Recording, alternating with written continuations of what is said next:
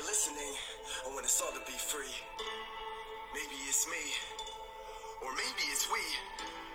America, if you're listening, I want us all to be free. The answer to a fight. Let me tell you who I fight for. They're like, why do you write? Let me tell you who I write for. I write to the people that have swords that you never seen before. People like the door, cause the core is safe and remorse over the course of time. Cause the parents had but the force. You can have all the money in the world, man, keep it. I care about the people who are paying this secret. If I can't use this platform to encourage, I might as well leave it. You don't get it? Nah, this is just noise. To care about these girls and boys. And them giving opportunity to promise you will never give them a voice. Whoa. Hello world. My name is Candace Heckler and I'm your host of A Word With You. I'm glad you could join us. How many of us, if we knew we were about to go into a battle with an enemy, would first of all recognize who that enemy was, prepare for the attack, learn their strategy, and put on an armor to use against them? As Christians, our enemy is Satan, and he has a 3-part job description, which is to kill, steal, and destroy. Today, we will talk about a few strategies that we can use to come against his attacks. In 1 Peter 5:18, 8 through 10, it describes Satan as an enemy who prowls around like a roaring lion, looking for someone to devour. He walks around this earth, identifying his next target. He chooses us by watching our game film. Similar to a football player when they watch highlight reels from the team they will be playing to see what their weaknesses are. They study all of the positions to see who lines up where, who gets called off sides, who is open the most, who leaves their position too early, and who has unsportsmanlike conduct. He watches who gets angry with the referee's calls. He looks at who is not paying attention and when something is coming their way. And he does also observe people who do not read the playbook. Well, Satan is checking our lives to see where we line up and what position we take in terms of whose side we are on. If we are on his side, he doesn't invite us to play in the game. Satan tries to call us off sides by putting temptations in our way. He looks for who is open to his schemes and who will not maintain their position in Christ. Satan measures our conduct and calls us on trivial matters when we're not paying attention. And when a heavyweight or a linebacker is coming towards us, Satan's job description is to wreak havoc on our lives. He is fully aware when we aren't reading the playbook, which is the Bible. Satan is no respecter of people. If he could tempt Jesus, the Son of God, our perfect Redeemer, what will you expect him to do to us? And in Matthew 4:1 through 11, and I'm reading from the New Living Translation, then Jesus was led by the Spirit into the wilderness to be tempted there by the devil. For 40 days and 40 nights he fasted and became very hungry. During that time the devil came and said to him, "If you are the Son of God, tell these stones to become loaves of bread." But Jesus told him, "No. The scriptures say, people do not live by bread alone, but by every word that comes from the mouth of God."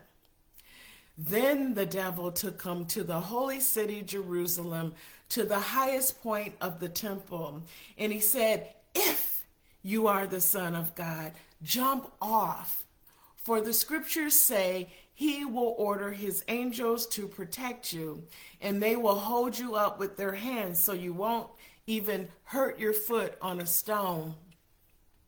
Jesus responded, the scriptures also say, you must not test the Lord your God.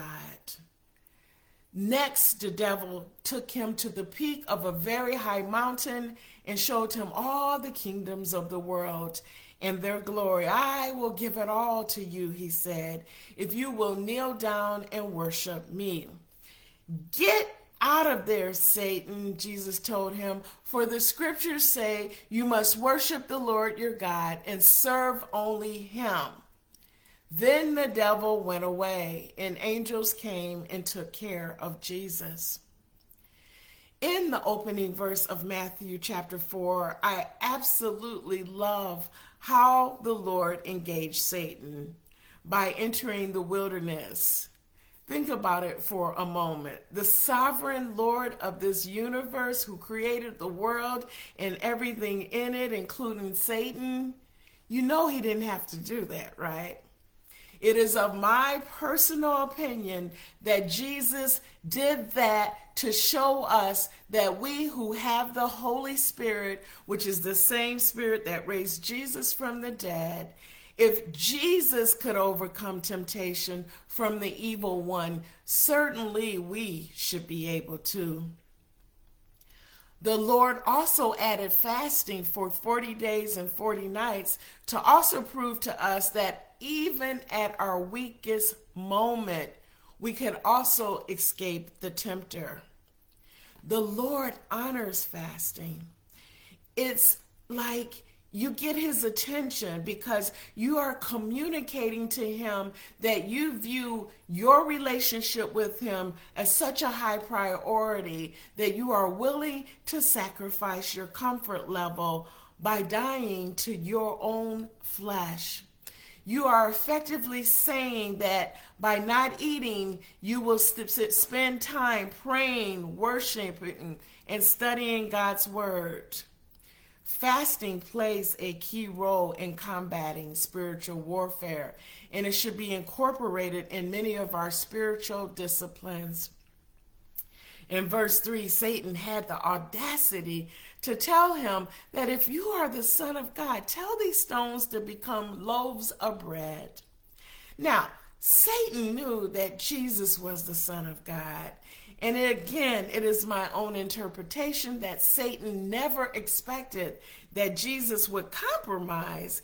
He was just reveling in the notion that he could even have an audience with the great I am. And as Christ's ones, we should never invite Satan to sit at the table with us. That includes reading tarot cards, Ouija boards, psychic hotlines, consulting mediums, witchcraft, even your astrological sign, reading that. These things open the door to a full frontal attack with Satan. Don't even play with the devil, because you know what? We're not going to win. In verse 4, Jesus silenced him by directing him to the scriptures. And he announced to Satan that people do not live by bread alone, but by every word that comes from the mouth of God. Satan knows the Bible, probably better than some of us, Christ's ones. But we still have to remind him like Jesus did. And in verse 5, the devil, when he took him up to the highest point of the temple in Jerusalem, when he said, if you are the Son of God, jump off. The devil, he's not that bright. He should have deduced that the Son of God doesn't take orders from anyone because Jesus is boss. That alone should have been enough to shut Satan's schemes down. The same with us. Satan knows that we are the king's kids, and that's precisely why he tries to tempt us. Satan revels in what the scriptures say by reciting what the angels will do to protect us. In verse 7, Jesus said, well, he didn't probably use that word. Jesus said, you must not test the Lord your God. Jesus had to remind Satan again. And you would think that the devil would leave Jesus alone, but he's relentless. He took him to a high mountain peak and showed him all the kingdoms of the world and told Jesus that he would give him everything if he would simply kneel down and worship him.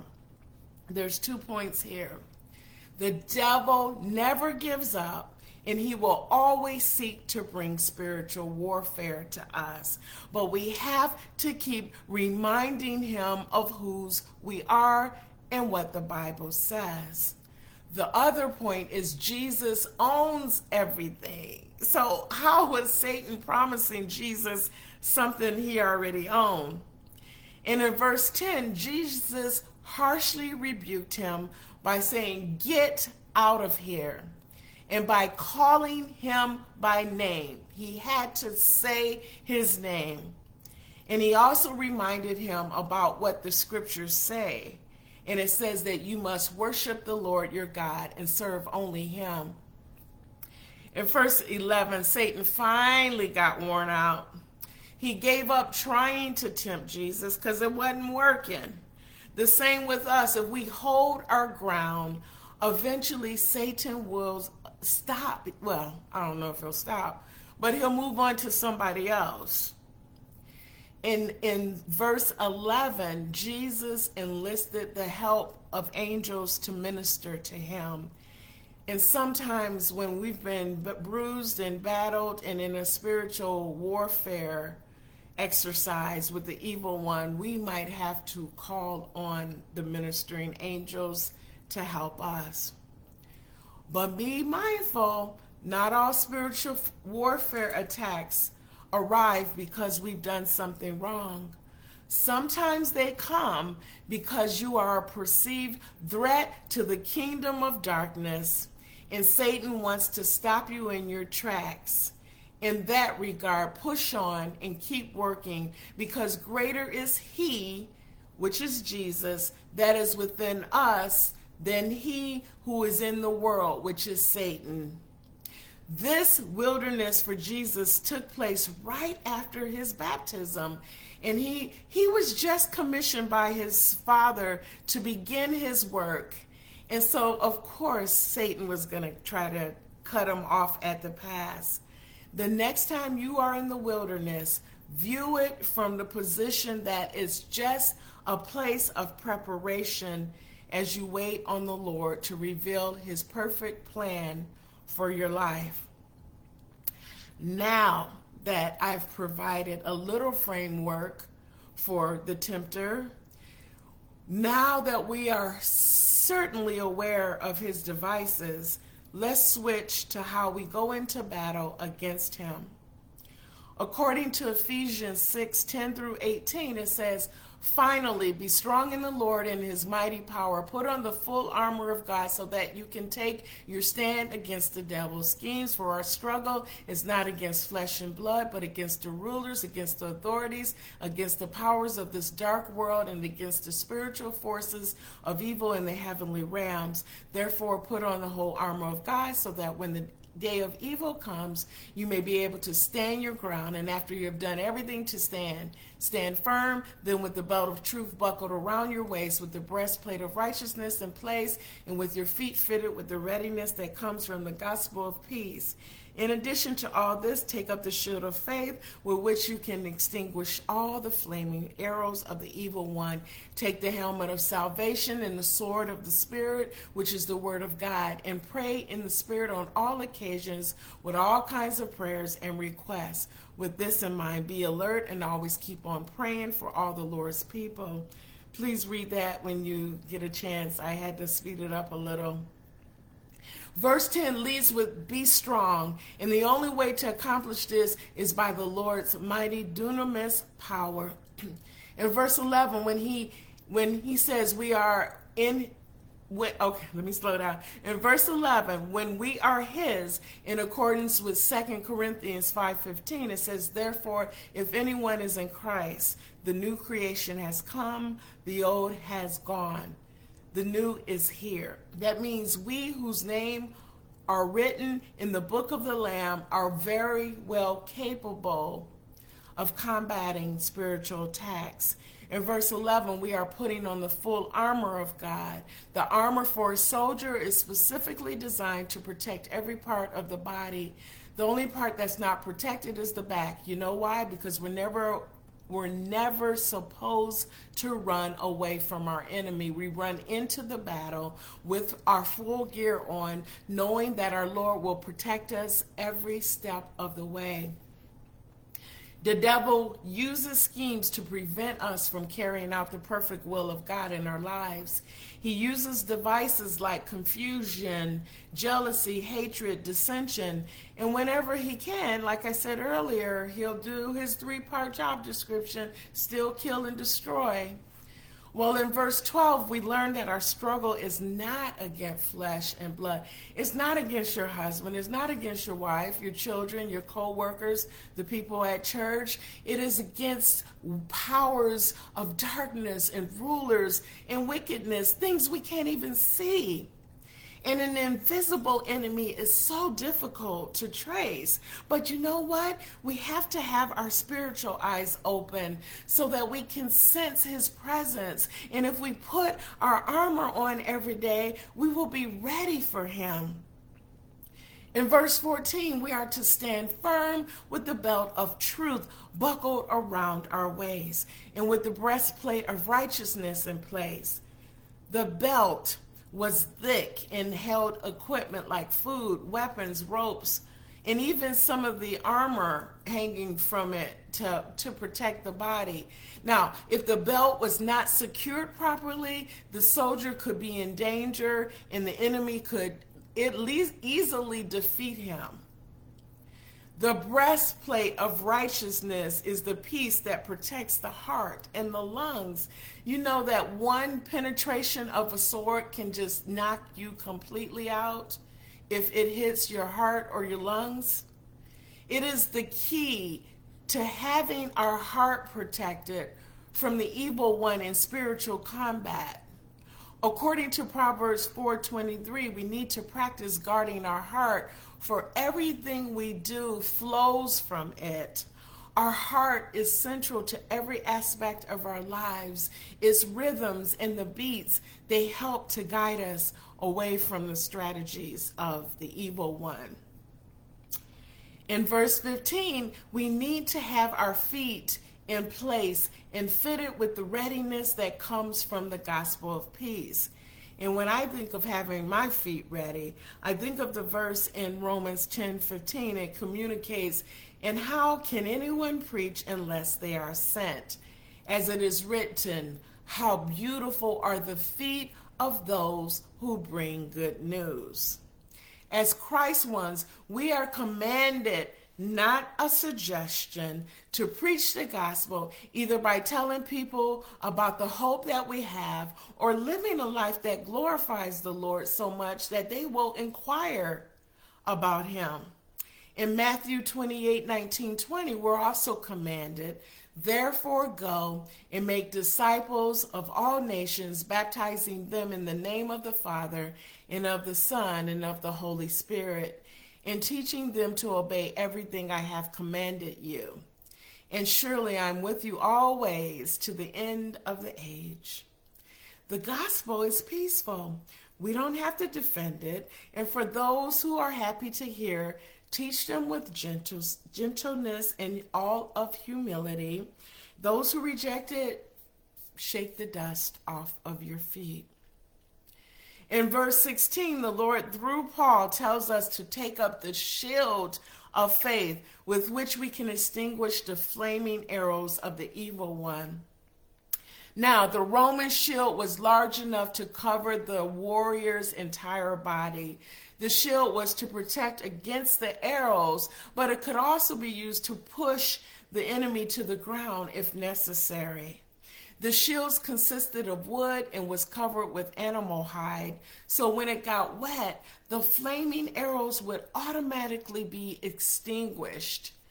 Part of the shield was also covered with symbols to identify what role the individual had in the army. Every soldier had a role to play in the military. In the Lord's army, what is your role? Are you an apostle, a teacher, evangelist, a pastor, or a prophet? Did you know that even in our everyday careers, jobs, our ministries, that we function in one of these roles? Whether you are a mom raising children, you have the teacher anointing, all the way to the President of the United States, you have an apostolic anointing. In verse 17, Paul invites us through the Holy Spirit to take the helmet of salvation and the sword of the Spirit, which is the Word of God. The helmet is the final piece that a soldier places on his head prior to combat. It is essential because it has to protect the brain, especially since the brain is responsible for the function of the entire body. The helmet is positioned on our head because it's protecting our mind. In spiritual warfare, we have to renew our mind in accordance with Romans 12:2. It says, "Do not conform to the pattern of this world, but be transformed by the renewing of your mind. Then you will be able to test and approve that God's will is his good, pleasing will." And then you will be able to test and prove that God's will is good, pleasing, and perfect will. We have to renew our mind that we will fight with everything we have to have the life that Jesus Christ died for us to have. We also in our minds need to hold on to 2 Corinthians 10:5 that states we demolish arguments and every pretension that sets itself up against the knowledge of God, and we take captive every thought to make it obedient to Christ. Guard your mind. Keep that helmet on so that Satan cannot deactivate our minds. Because if he can, it will paralyze us from fulfilling the call of God on our lives.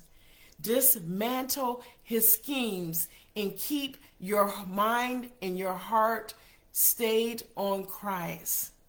This might mean, well, it doesn't, I shouldn't say this might mean, this does mean that we have to remember what we put through our eye gates, our ears, and what we consume in terms of on television, violence. We have to be careful not to take medication that's not prescribed. We have to stop abusing alcohol. We have to get rid of some toxic relationships. If we're living in sin, if we're shacking, we got to get rid of that situation. We have to stop adultery, have to stop fornication, idolatry, coveting what your neighbor has. The list goes on. That's the only way to keep Satan at bay and to close any doors for his activity. It is by recognizing and repenting from sin as soon as possible. Now, we close with verse 18. It says, "And pray in the Spirit on all occasions with all kinds of prayers and requests. With this in mind, be alert and always keep on praying for all the Lord's people." When we pray in the Spirit, we are praying all the time. It doesn't mean that you have to have this long, drawn-out prayer. It is simply during the course of your day, identifying where God is at work and whisper a quick prayer of thanksgiving. I use my drive time to pray for people who pass me in their cars. I just say a quick prayer. Lord, bless that man or woman as they are on their way. We don't ever need to know what the details are. We just need to pray. Well, I just want to say thank you so much for tuning in today's episode. My name is Candace Heckler. I'm your host of A Word With You, and happy Valentine's Day. Shalom. I got something to show you. I looked in the cuts when you rolled up the sleeves, and let's just say, have you ever wanted somebody to hold you? So we were the land of the free, home of the brave. If we're so free, why do people feel like slaves? Maybe it's me, or maybe it's we. America, if you're listening, I want us all to be free. Thought we were the land of the free. we're so free? Why do people feel like slaves? Maybe it's me, or maybe it's we.